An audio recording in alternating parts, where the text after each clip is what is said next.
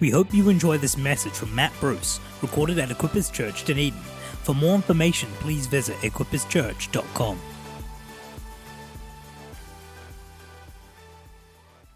Wow, we're in the series at the moment, a month of relationships, right?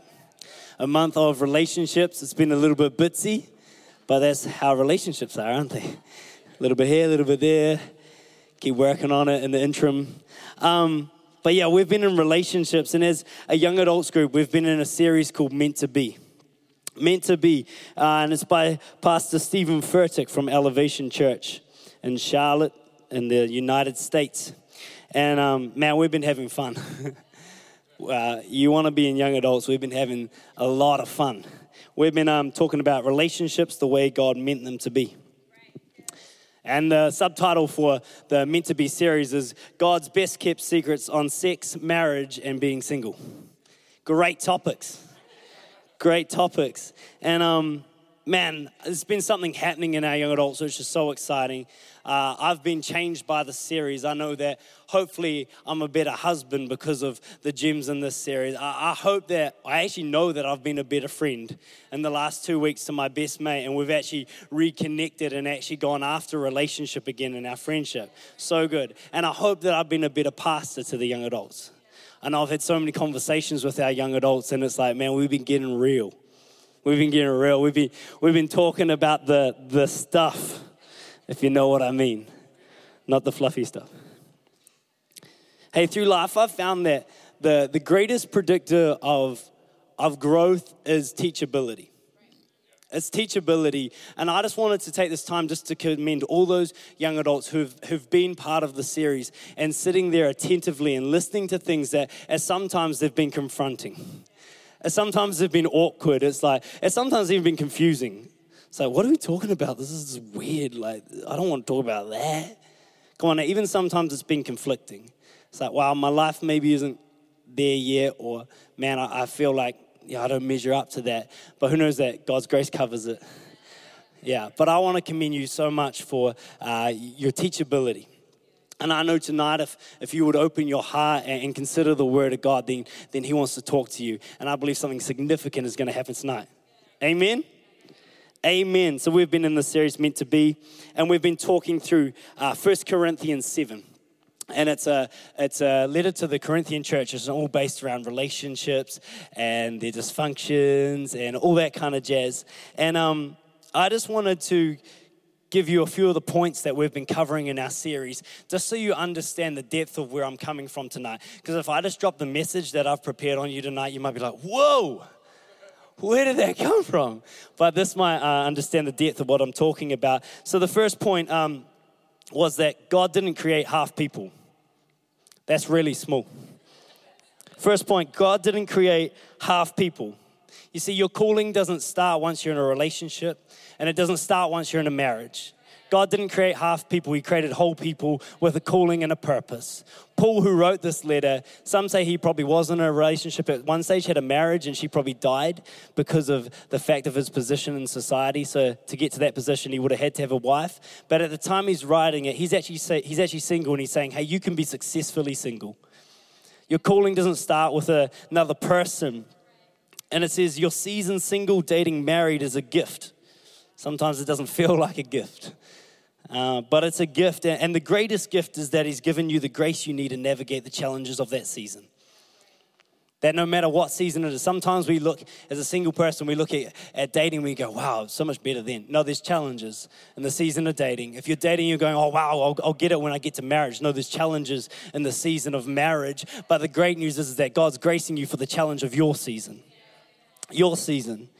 Number 2, we talked about the questions we're asking and the issues we're facing. Who knows that, especially when we talk about relationships, we like to talk around the periphery. I've got this friend and he's struggling with this thing. And we talk about these questions that are around the periphery, but we never actually get to addressing the issues we're facing. Do you know that God wants to answer your questions, but first he might want to heal you of your issues before he answers your questions. We've got a God who loves us and wants to heal us. Hey, we've talked about desire and duty. And I'm saying duty tonight in an American accent because it just sounds funny. Duty. And we talked about how in marriage, sex is duty. Wow, you're really quiet, guys. I thought that was a good point. We talked about how in marriage, sex is duty, that you're giving yourself over to someone and you're submitting yourself to that person, you're becoming one. So sex is duty, and here's the thing, duty is sexy. There was a staff member on Stephen Furtick's staff who after this message posted something on Instagram, and they were like, date night coming up, duty call. Stephen Furtick's like, I don't want to know the details of that evening, but I'll give it to them. It was clever. But duty is sexy. Come on. When you fulfill your duty, it's sexy. Cool? We talked about how desire will light a fire, but duty will keep it burning. Duty will keep it burning. We talked about oversimplified struggles. What do I do with the passion that's inside of me? The fire that's inside of me? You see, sometimes we're unkind to single people. We're like, hey, don't settle. Don't settle. Not the right one. Don't settle for them. But at the same time, don't sin. Don't settle, don't sin. But what about the struggle in the middle? What do we do with the struggle in the middle? And here's the thing. God wants to help you with your struggle. In that, we talked about where to light a fire. You're like, that sounds interesting. We talked about how the desire is pure, that God placed it, but that fire can be mismanaged and misplaced. You see, when you light a fire in your fireplace at home, that fire has the potential to warm your home, right? It's like, wow, the household's warm. This is so inviting and comfortable. But what if you lit that fire in the middle of your lounge with no containment? It'll burn your house down. It'll burn your house down. So we need to know where to put our fire. And that containment, that fireplace is called marriage. Don't light a fire outside of marriage. It will burn what you've built. It'll burn what you've built. It'll be destructive in your life. But when God lights a fire in you at the correct time, it'll be like the burning bush that Moses encountered. Moses encountered this burning bush, and it didn't burn out, and it didn't burn up the contents. Do you know God wants to light a fire in you that doesn't burn you out, doesn't burn you up? It leaves you. The devil, the enemy wants to light a fire that's going to burn you out. But God doesn't want to do that. Are we getting the depth of the topics we've been talking about? Hey, we talked about the mystery of one becoming two. What happens when one becomes two? What happens when the passion dies? Real topic. Real topic. We talked about the idea of debtors and collectors. We're all debtors to God, right? But God wiped the slate clean. No payback required. And relationships break down when we forget to give the same grace and we go from debtor to collector. We think we're God's bounty hunter and we go out to make people pay us back for the wrongs they committed against us. But just as we've had our debts wiped, we must wipe the debts of others. I loved that point. It was so good. Man, lastly, we talked about a lot of other things, but let's finish on covenant versus contract. This is a goodie. We learned that marriage is not a contract. In our world now, we always talk about contracts, right? But marriage is not a contract, it's a covenant. And contracts are built on mutual distrust. It outlines how the relationship will end in the lawyer's office. If you screw me over, this is how I'm going to screw you over. That's a contract pretty much. If it all goes wrong, all goes pear-shaped, this is how it's going to work out. But a covenant is the terms of how we're going to stay together, how we're going to make it work. That's a vow. That's why you made vows if you got married, because they're your terms of how you're going to make this thing work. We learned that a covenant isn't convenient, and it certainly wasn't for God or Jesus. It wasn't convenient for him when he was crying out blood, sweating out blood, when he had nails driven through his hands, when he was given his will over to go on the cross. It wasn't convenient for him to keep his covenant, but we have a covenant-keeping Jesus. And we're only here tonight because he kept his covenant. Sometimes in marriage, we need to keep our covenant because there's other people on the side of our covenant. It's a generational thing. I'm so thankful that we have a covenant-keeping Jesus. So tonight, as I unpack the word I believe God's laid on my heart, understand the depth that we're coming from. We haven't been talking about holding hands and making daisy chains. Tonight, the title of my message is this: Everyone and No One. Or alternatively, you could call it No One and Everyone. Everyone and no one, or no one and everyone. You see, everyone wants to talk about relationships. Just watch any TV program, whether it's like for 5-year-olds or 50-year-olds. It's like Coronation Street, Barbie, and there's always relationships in it, right? It's like everyone wants to talk about relationships, but no one wants to start the conversation. And especially when it's about issues. I ain't talking about that. Everyone and no one. Alternatively, no one and everyone. No one wants to talk about their struggles and their dysfunctions, but oh man, are we more than happy to talk about everyone else's. Woo, get me Women's Day, get me any of those magazines, and wow, they're just battling, they're bad people. Let's watch Love Island. These guys suck at relationships. By the way, don't watch that show. But we're more than happy to talk about everyone else's, but we don't want to talk about our struggles.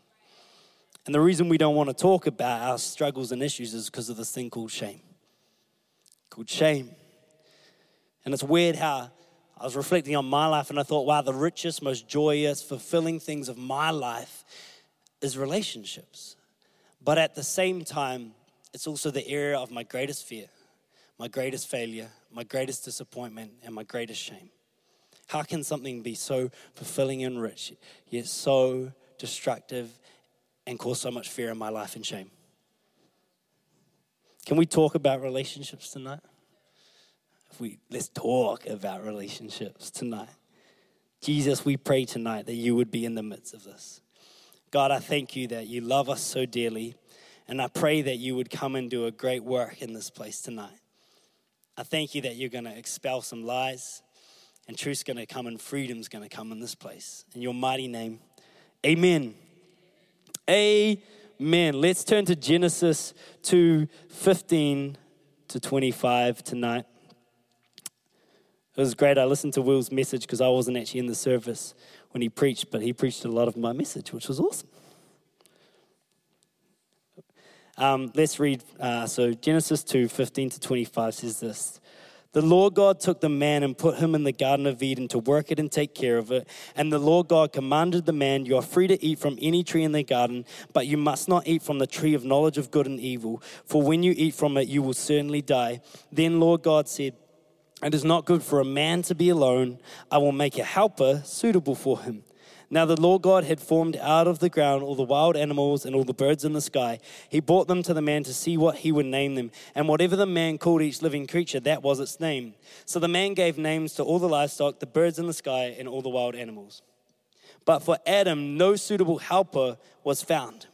So the Lord God caused the man to fall into a deep sleep, and while he was sleeping, he took one of the man's ribs and then closed up the place with flesh. Then the Lord God made a woman from the rib he had taken out of the man, and he brought her to the man. The man said, this is now bone of my bones and flesh of my flesh. She shall be called woman, for she was taken out of man. That is why a man leaves his father and mother and is united to his wife, and they become one flesh. Adam and his wife were both naked, and they felt no shame. Tonight, the first half of my message is around this idea of before shame. Before shame, or you could call it perfect love. Perfect love. And I thought we could start tonight by talking about love. I was fascinated. In my last year at university, we had an opportunity to write an essay, and there was lots of different questions you could choose from. One of them was, what is love? And out of a class of 60, I was the only one who wrote an essay on it. I was like, okay, we all want to talk about it, but no one's got any idea what we're talking about. And I really enjoyed writing it. It took me 3 weeks to write it. Absolutely killed me, but it was good. So I want to talk about love tonight, and I want to talk about this notion of true love or perfect love. Because everyone's got an opinion on this, right? If you're either cynical about it, or you're like, I'm waiting for my true love. So let's talk about it. Hey, in our language, we have this one word, love, but in the Greek, they have 4 words for love. And I want to quickly look at them tonight. Hopefully, look at that. Beautiful. So first off, we have this word, storge. I don't know if I said that right. Storge. And this is familial love. And this will help some of you because sometimes, especially if you're young, maybe you're getting ripped out for loving your sister. You're like, I don't love my sister. You do. It's the storge love. It's familial love, right? So get them off your case. I do love them, but not that way. Philia is friendship love. The love I have between a friend. Maybe this helps someone as well because it's like, we're just friends. But you care about them. Yeah, but we're just friends. That's philia love, unless there's ulterior motive. Then there is eros love, which is our sexual love. Everyone loves talking about that. And then, unless we're in church. And then there's agape love, which is unconditional love. So the Greek have 4 words for love, and I want to look at the bottom 2 tonight. So I want to look at eros and agape. Is that cool? You see, when it comes to love, everyone predominantly wants to talk about eros. I want to talk about the romantic love. Because it's like, oh, friends kind of have to love me. Family definitely have to love me. I don't know if God gets a choice either, but eros, let's talk about eros love. Let's talk about that one, eh? So I want to talk about that one. And yeah, let's do it. Can I? Yeah, beautiful. Okay, so if we look at eros love to start with, in essence, it's the sexual desire. And this word desire is an interesting one because it comes from the Greek word epithumia, which is a mutual word. So desire can either be, it can be great or it can be bad. It depends how you use it. So often the church is negative around this word desire, but it's actually a mutual word. It can be good or bad, right? So there's sexual desire, and this is between 2 humans, obviously. And C.S. Lewis, who wrote like The Lion, Witch, and the Wardrobe and all those great series, he's also a really well-known academic person and in the area of like philosophy, and he's a Christian. He calls this one, he wrote a book on love, and he calls it need love. So eros is need love, and that's because it's based on satisfaction of our needs. So if we're looking for someone, we want someone who's good for us, right? It's like, man, they're going to look good next to me. Whoo, I'm going to be the man walking down the street with her, right? And it's like, oh, man, she cooks so good. I want that in my life. Oh, man, she sings beautiful. Yeah, she's mine. And it's like everything's about actually self-referential for me, right? It's self-interested because it's like, I just want to look better. I just want to find what completes me more and makes my life better. Great? So everyone wants to talk about eros, but if we're truly going to talk about love tonight, we're going to look at agape. We have to look at agape. And agape love is this unconditional love. And regardless of whether you're talking in a Christian sense or Greek philosophy sense, they'll always mention God in this one, or the presence of God. And this is about the unconditional love of God. And C.S. Lewis calls this one gift love. Gift love. And that's because it's just given. Regardless of whether it's good for me or not, I'll love you. It's like, you can't give me anything, but I'm still going to love you. And that's why it's a gift love. And what I find fascinating about this one is C.S. Lewis says, if you love with a agape love, it may even come at a cost or detriment to the lover. That sounds a lot like a covenant, right? It's like, hey, right now, you being unfaithful towards me, or you having that attitude towards me, is not really beneficial for me, but I love you unconditionally. Even if it costs me, I'm going to love you because that's the decision I've made, right? So agape is super important.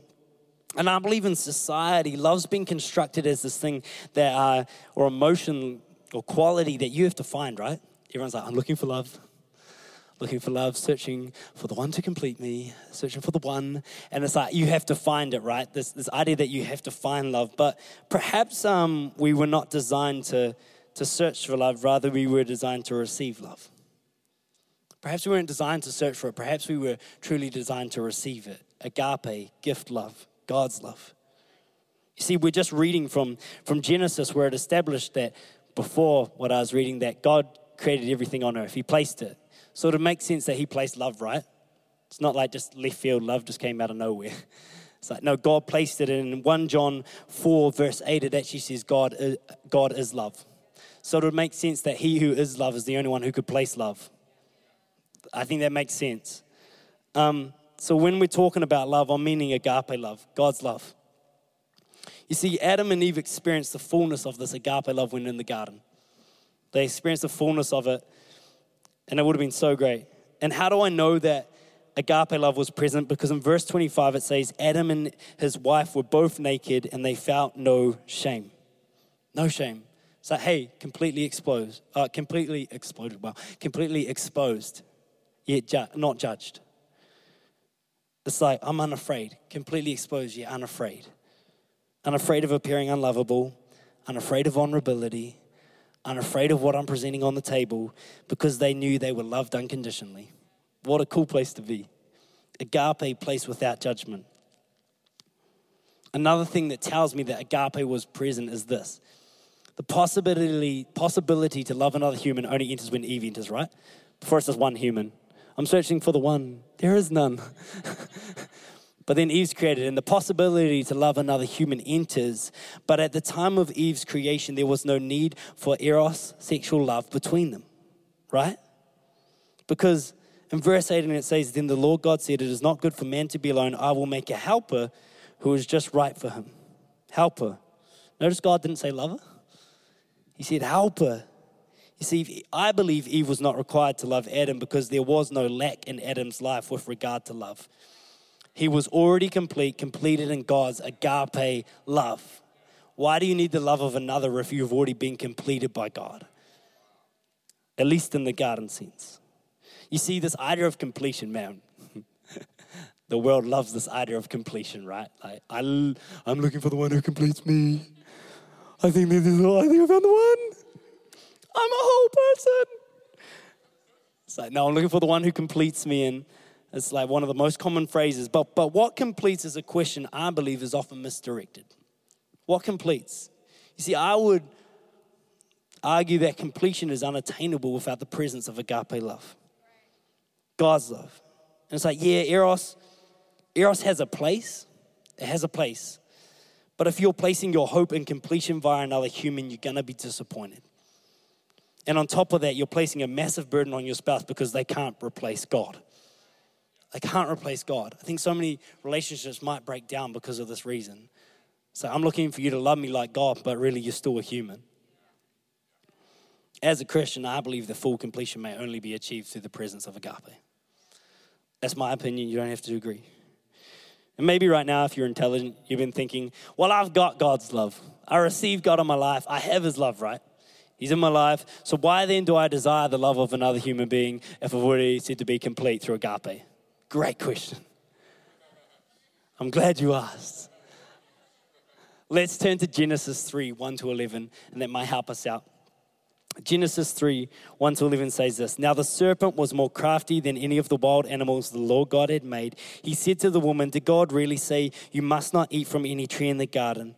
The woman said to the serpent, we may eat fruit from the trees in the garden, but God did say, you must not eat fruit from the tree that is in the middle of the garden, and you must not touch it or you would die. You will not certainly die, said the serpent. The serpent said to the woman, for God knows that when you eat from it, your eyes will be open and you will be like God, knowing good and evil. When the woman saw that the fruit of the tree was good for food and pleasing to the eye and also desirable for gaining wisdom, she took some and ate it. She also gave some to her husband who was with her, and he ate it. Then the eyes of both of them were opened and they realized they were naked. So they sewed fig leaves together and made coverings for themselves. Then the man and his wife heard the sound of the Lord God as he was walking in the garden in the cool of the day, and they hid. They hid from the Lord among the trees of the garden. But the Lord God called to the man, where are you? He answered, I heard you in the garden, and I was afraid because I was naked. So I hid. And God said, who told you that you were naked? Crazy moment. I think Adam and Eve sometimes get a bit of stick from us Christians, but who knows, those people could have been called Mad and Abby. And we would have still been in the same predicament because it's just humans. Man, powerful. This next part, what I want to talk about is called aftershame, or the age of alteration. Aftershame, or the age of alteration. And I believe that answer to that question, so why then do I desire the love of another human being if agape love is said to complete? I believe we can find it in the fall, the answer in the fall. See, prior to the fall in which sin entered the world, as you know, I'd argue that agape love was the only love present required to complete. But at the fall, something happened to agape. Agape didn't disappear. It was still there unconditionally. God was still walking in the garden, still had a heart unconditional for his creation. But the enemy got in and distorted it. He put doubt in there. And that verse 25, chapter 2, verse 25, we read that. Now the man and his wife both naked, but they felt no shame. A distinct lack of shame at their nakedness. All was presented on the table to be evaluated, but evaluation was not present because agape was. But so then when did evaluation and shame enter? It entered at Genesis 3, 6, and 7. The devil got a hold of some stuff he should have never got a hold of. says, so she took some of the fruit and ate it. Then she gave some of her husband who was with her, and he ate it too. At that moment, their eyes were opened, and they suddenly found shame at their nakedness. So they sewed fig leaves together to cover themselves. Verse 7, the moment the shame entered the world. And interesting, it says, Adam and Eve felt shame at their nakedness, not their sin. Felt shame at their nakedness, not their sin. That which they previously never questioned. Their nakedness, their vulnerability now becomes the very thing that they most fear. What? They construct garments out of fig leaves to hide from one another and hide among the trees so God, who unconditionally loves them, would not see them. In verse 10, Adam replies to God saying, he was afraid because he was naked. At which God replies, who told you that you were naked? You see, God knew he made Adam naked, but he knew that he never purposed it to evoke fear and shame. Fear, shame, hiding garments would not be required if only agape love was present, and thus enters dysfunction, and along with it, the problem of eros. You're like, where's this going? Now, eros love became a way of attempting to discover a substitute for agape love. Eros began to seek oneness where agape love had once satisfied. The history of where we are now. Please don't mishear me here. Eros is not bad in itself. As I said, desire, mutual word. God still created it. If you read on Genesis 3, verse 16, God places Eve's desire for Adam. He still placed it, but it causes dysfunction when it acts alone without agape. It causes dysfunction when it acts alone without agape. And that's where so much, I believe, has gone wrong with us. When we try to use eros love to complete us instead of receiving the love of God. Eros begins to seek oneness and completion where agape once satisfied. With the fall began the age of alteration. The age of alteration. Love in the form of eros can be placed or displaced. And therefore the age of masks and facades and alterations becomes normal in an attempt to earn completion, eros, rather than receive completion. You got to earn this thing now. You got to look prettier. You got to look stronger. You got to work on your character. You got to go to the gym. You got to earn this thing now. Wow, you got to work on that attitude because no one's going to love you like that. You got to earn this love now. What are you doing? Don't just sit around. Don't be yourself. You got to earn it. Eros love. So we try to earn something that we were actually purposed to receive, agape. Man, this is heavy. So another love just entered, and that love, eros, says, you don't just get given love, you have to earn it, and what you've done was wrong, so how could you deserve it? That rhymed, that was nice. Eros love says, you don't just get given love, you have to earn it, and you've done wrong, so how could you deserve it? Adam and Eve, ashamed, not of their sin, but of their nakedness. Our vulnerability as humans brings great shame. I don't know about you, but I realize I'm quite frail. I have a nature that sins, and that freaks me out. I so dearly want to seek what's right in life, but why have I got this draw to this thing, darkness as well? Our frailty, our vulnerability brings great shame. So in an attempt to still appear lovable, we mask ourselves. Everyone masks themselves, presenting that which we know to be more lovable, and at the same time, like Adam and Eve, covering our nakedness and hiding our vulnerabilities. I wasn't expecting lots of amens in this one, by the way, guys. So your quietness is little. So at the fall, shame enters, and we consider ourselves unworthy of love, of the love of God that we once received without question. The devil loves to use our shame to make us believe we're unlovable. And therefore, we separate ourselves from God and from others. We live in a society that has never been more separated yet connected. So connected with all those good highlight bits of our life, but so disconnected in the areas that truly matter when we're asleep at night or going to bed. Crazy. Heavy. Many people, when asked what attracts them to their beloved, will cite something like this: I can just be myself around them without being judged. It's like, man, so good. I just be myself around them and they don't judge me. But I want to suggest that even to some degree, even that which we present to our beloved as our true selves is still somewhat masked. Still somewhat masked, and we mask our broken reality in favor of presenting that which we know to be more lovable, We've watched enough movies to say what's lovable. We've seen enough Instagram posts that we know what's more lovable. So we'll mask that which is not in favor of that which is. We're much like Adam and Eve. Fear of being unlovable, shame. Hey, but I got some good news. The devil's a liar. He's a liar, and there's freedom in the name of Jesus. There's freedom in the name of Jesus. And Stephen Furtick said this amazing quote. He said, if shame is the source of our problem, then shame cannot be the solution to our problem. He said himself, I've preached too many messages where I'm trying to evoke shame so that people will turn from their ways. He says shame doesn't work. If shame is the source, it cannot be the solution. If shame is the source of where it all went wrong, then let's not use shame to get us back on track. Sometimes we're weird as humans. We're like, man, if I just feel shame, I'm going to change my ways. And then if we don't do that, maybe we just shame someone else so they're not looking at our mess. And it's like, this shame thing's never going to work. It's never going to work. You see, in our broken humanity, sometimes we try to fix us through shame or try to distract from us through shame. I realized as writing this that sometimes I like to do this. I like to shame someone else or point out the shame of someone else so it's not on me.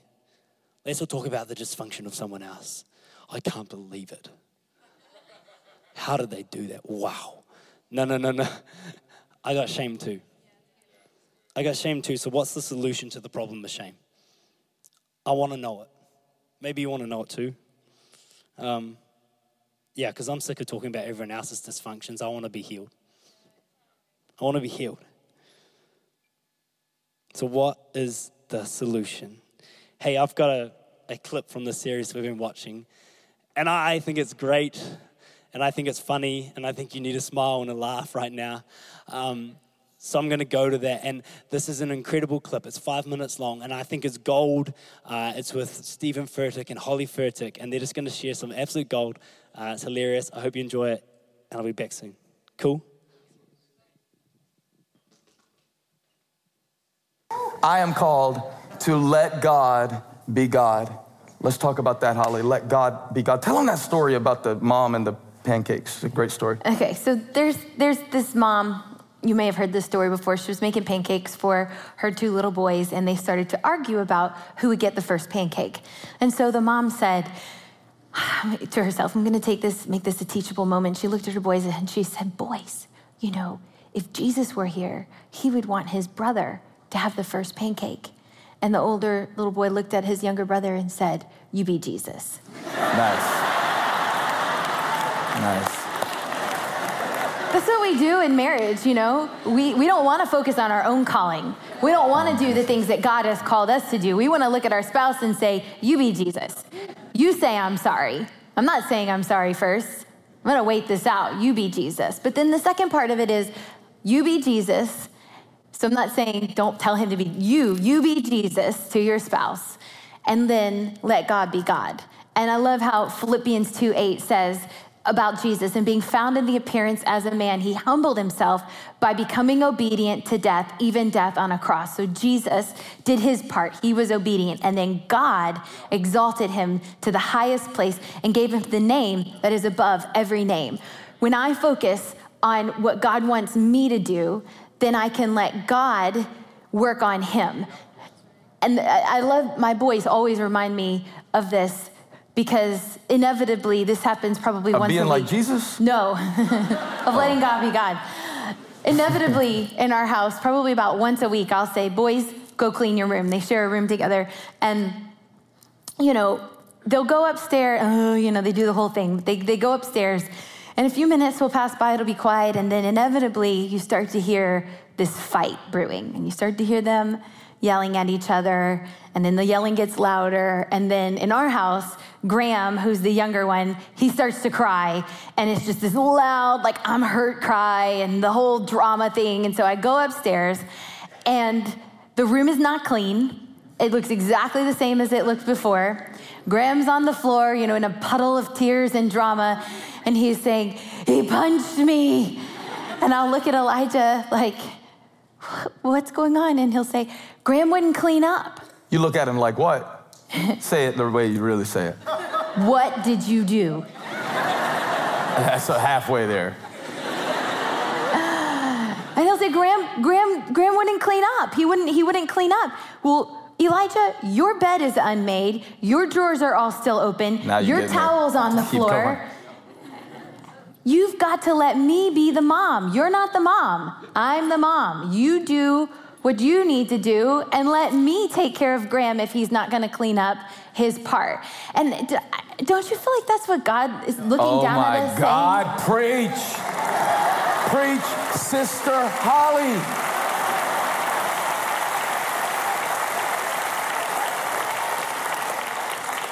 God looks down on his children fighting and said, would you let me be the father? Quit trying to straighten them out. Maybe I'd like to straighten you out. Don't make me come downstairs. I'll straighten y'all both out. Let God be God. We got to go to the next point. We could talk about that all day, but let God be God. He's way better at his job than you could ever be.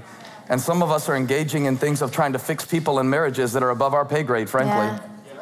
And God wants his job back. And if you be Jesus, let God be God, then he'll take care of that. He's way better at fixing that person than you are. If you get out of the way, he might do it. The very thing that you're He can whisper in a minute something that it would take me months to nag you about. Say it again. And everybody in the church tweet it at once. He can say it. He can whisper in just a snap of a finger. He can whisper into my husband's ear something that I've been nagging to him for months about. If I would just focus on me and let God work on him. And trust that God will work on him. God will do it. It's true. God wants to whisper what you've been trying to shout if you'll shut your mouth.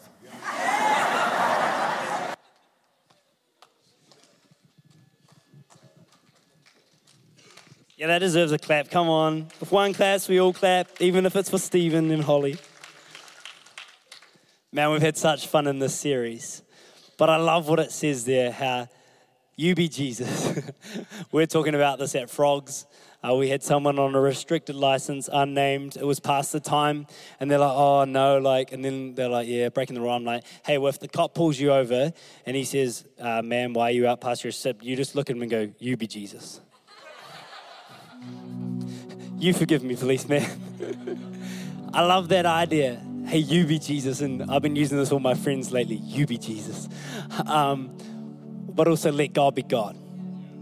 And I think that holds an answer to our shame problem. I really do. I wonder if more people would get free from their shame if we worked on loving like Jesus and allowed God to address issues in people's lives. If we love like Jesus, and I love how it says, let God be God. I know he said, don't make me come downstairs. It sounds like God's this God of judgment, right? But we also know that God is agape love, unconditional love. So when you let God be God, there's an unconditional love that you can't give. But yeah, why don't we just try to be Jesus, be gracious and loving? So good. Sometimes I love what Stephen said. We think we're God's bounty hunter. I've been saved. Now I'm going to go catch everyone else. Gonna hunt them down and make them turn from their ways. No, not at all. Here's some truth. People don't need you to point out what they're doing wrong, their shame. What they need is for you to love like Jesus. They need you to love like Jesus. And we know that Jesus doesn't use shame. There's a great story where a woman who's caught in the act of adultery. Not just like, hey, I heard through the grapevine, you're an adulterous woman. It's like, no, caught in the actual act of adultery, and Jesus is at this gathering. So everyone gathers publicly to shame her and stone her. But Jesus reminded them that we all sin, and therefore could we all lay down our rocks and show some grace and love towards one another. You see, the law of the time actually commanded the people to stone the woman. It's like they weren't doing anything outside the law. They were actually fulfilling the law. And Jesus would have been he would have known of this truth, that there were grounds for stoning her, but he also noted that there were grounds for forgiveness. Same grounds for stoning her meant that there were grounds for forgiveness. Jesus didn't use shame. So let's be Jesus. Let's be Jesus. I was thinking about this and I was like, have you ever found yourself saying this line, man, they only got away with that because of the relationship they have with them. Sometimes we say it as a joke. Like someone says a joke about someone, you're like, man, they only got away with saying that joke because of the relationship they have with them. Like if I tell a joke about Will, Pastor Will up here, and then you'd be like, oh, he only got away with that because he has the relationship with him. Man, imagine if someone else said that. Super awkward, right? So we say it as a joke, like, man, they only got away with that because of the relationship they have with them. Most of the time, though, I believe it's judgmental. Man, they only got away with that because of the relationship. Man, they only get away with coming late to work every day because of the relationship they have with their boss. Man, they only get away with that lazy behavior because of the relationship they have. Man, they only get away with not doing the dishes because their wife's got this relationship with their husband that's like ridiculous. And I think sometimes we've been so judgmental. I was challenged recently around the idea of pastors and when they have a moral failing or something like that. And I've seen some of them restored. And I'm like, man, they only got away with that because of the relationship they have with that pastor. Why am I thinking like that? That pastor is a friend showing the grace of Jesus Christ, the restorative grace. Man, they only got away with it because of the relationship they have with them. Isn't our very salvation based on such a relationship? Man, aren't you glad that you got away with and still get away with some stuff because of the relationship you have with Jesus and God? None of us would be here. None of us would have gotten away with anything. We've all fallen short of the glory of God. It says in His Word, it says in my nature, I know it to be true day by day. But because of the relationship I have with God and with Jesus, sometimes I get away with some stuff. Oh, that sounds dangerous, Matt. What's this get away with some stuff? What's this get away with some stuff business? Maybe we need to change our mindset of judging people who we think got away with it when they shouldn't have. And right now you might be thinking, Matt, are you saying you just let them get away with it? Let them get away with their wrongs? And I'm like, yes and no. You see, your shame will never get your friend, spouse, or family to turn from their sin. Your shame will never do that. What you need to give is grace. And I know grace sounds dangerous and hard. I know it sounds like you're just letting them get away with it. But your grace doesn't just let them get away with it. It allows them to get away from it. Your grace doesn't allow them to get away with it. They don't just get a clean slate. It allows them to get away from it. From that issue of sin. When you give grace, they're able to get away from it. You see, a common perception of God is that He sits in heaven smiting people. So I talk to so many of my friends, I couldn't come to church because I'll get smited. Walk in the door and the building will fall over. You don't understand how bad I am. And I wonder, I don't believe that's God. And I don't think that perception comes from God. I think it comes from the way us Christians sometimes act sometimes. It's like we just get our finger out. We're like, shame, shame. You did wrong. Turn from your ways. Shame, shame, shame, shame, shame. But what happened to grace? Grace, grace, grace. What happened to the embrace of grace? Between Jesus coming to earth and showing us, hey, grace and love is what it's about. Why have we gone so wrong so many times? Grace. Maybe right now, if you know the Bible, you're going, Matt, you've missed the truth. You need grace and truth. Yes, you do. You do need grace and truth. Because it says in His Word, they will know the truth and the truth will set them free. It does say that, so I'm not denying you need truth, but I'm saying you need both. You need truth and grace. You see, truth will set you free, but the grace will keep you proximal to God whilst the truth takes root. The truth will set you free, but grace will keep you proximal to God whilst the truth takes root. Truth will set you free, but grace will keep you proximal to God. And the God you're proximal to will set you free, whether it's in an instant or through a process. The God you are proximal to will set you free. Adam and Eve hid out of shame. They distanced themselves from the very thing that was love. Your grace pulls them right back to God. When you feel ashamed, unworthy like Adam and Eve, you distance yourself from God. And by doing so, you distance yourself from the very thing that can save you, heal you, free you, and unconditionally love you. Devil's a pain in the butt. Come on, your grace doesn't just allow them to get away with it. It allows them to get away from it. Because your grace keeps them proximal to God, and the God they are proximal to will eventually free them. You're not God's bounty hunter. You're there to love like Jesus and let God be God. Come on, let's not let shame have a position in the church. It's a weapon of the enemy. It's not of Jesus. I say let shame go in Jesus' name. Let it go. What's the solution? If shame is the source of our problem, what's the solution? I believe it's here. What if at every instance we tried to mirror agape love? Unconditional love. If we looked at another with the same unconditional eyes that God looks at us with. If the same grace that we were given, we could give to one another. What if we could love with agape love with the knowledge that we need it too? I think we'd be given permission to come out of hiding. Come out of alteration. To step out from behind our facades. This is what I love about agape. I wrote this in my essay and I think it's a divine moment from God. Agape love does not evaluate or choose to love. It simply loves despite attractive or unattractive character. Part of our being longs for unconditional love due to its release from the notion of attainability. Agape love requires one to attain nothing in order to obtain love. God's love is crazy. I don't get it.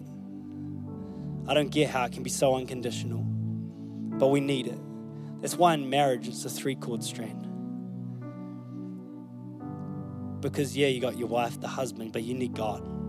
And our greatest endeavors in humans, we can never love like God can. But when you have the 3-chorded strand, agape love, unconditional love's always present. If you're not being the best husband on that day, God still loves your wife. We need it in our friendships. Come on, without God's love in our life, how can I love another friend? Because I'll think I'm God's bounty hunter and I'll go from debtor to collector. We need God. We need God. God's love's so free. Tonight, I feel like God's just given you the permission to come out of hiding. Because there's no one in this place right now who doesn't recognize that there's shame in their life. No one. And I feel like right now, it's going to be a time of great vulnerability. But I don't see anyone having the right to judge anyone right now because I've just said no, we're all in this together, right? So tonight, I know we've gone quite long, but I do want to open up the altar. We hope you enjoyed this message recorded at Equippers Church, Dunedin. We pray it blessed you. For more information, please visit equipperschurch.com.